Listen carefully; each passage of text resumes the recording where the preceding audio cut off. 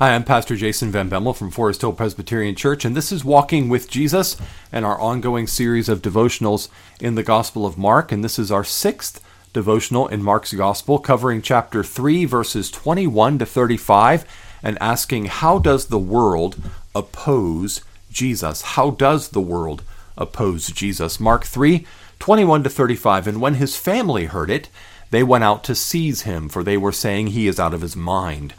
And the scribes who came down from Jerusalem were saying, he is possessed by Beelzebul, and by the prince of demons he casts out the demons.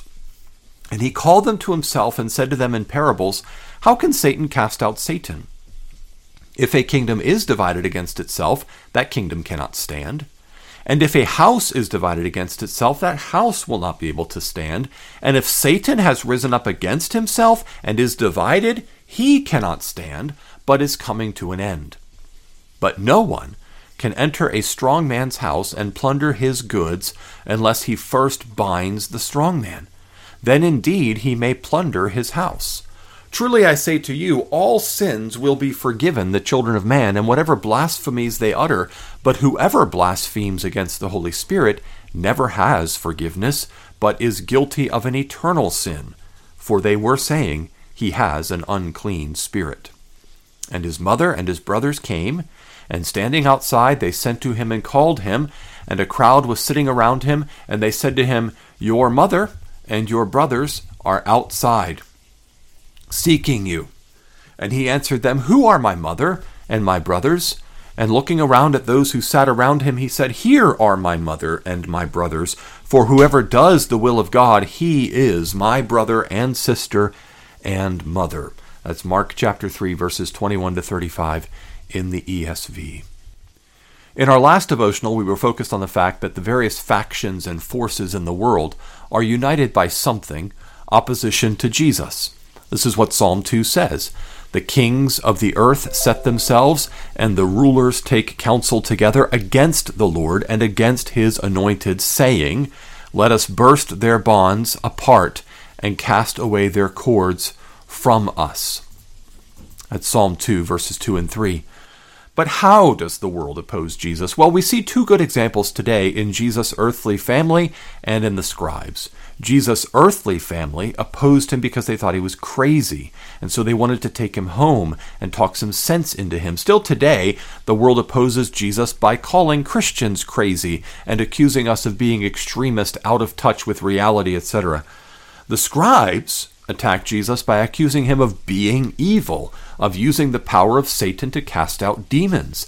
They called his good work the work of the devil, committing the sin of blasphemy of the Holy Spirit in the process.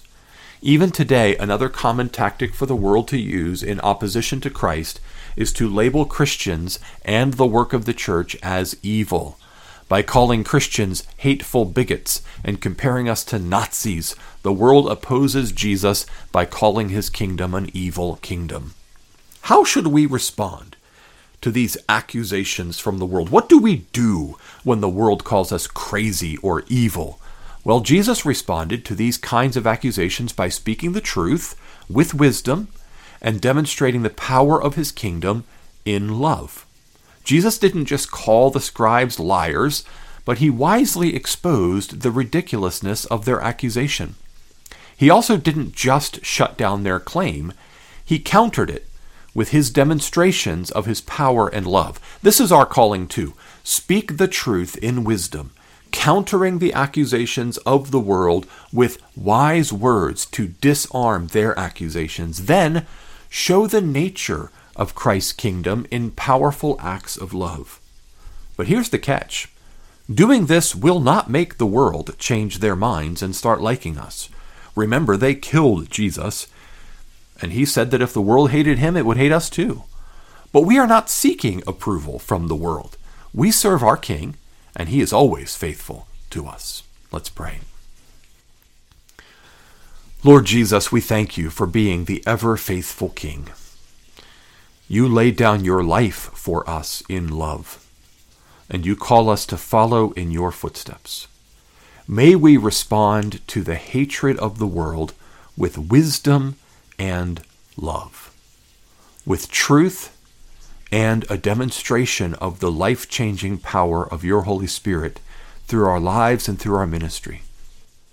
Not to win the world's approval, but to clearly demonstrate to them who you are. Amen.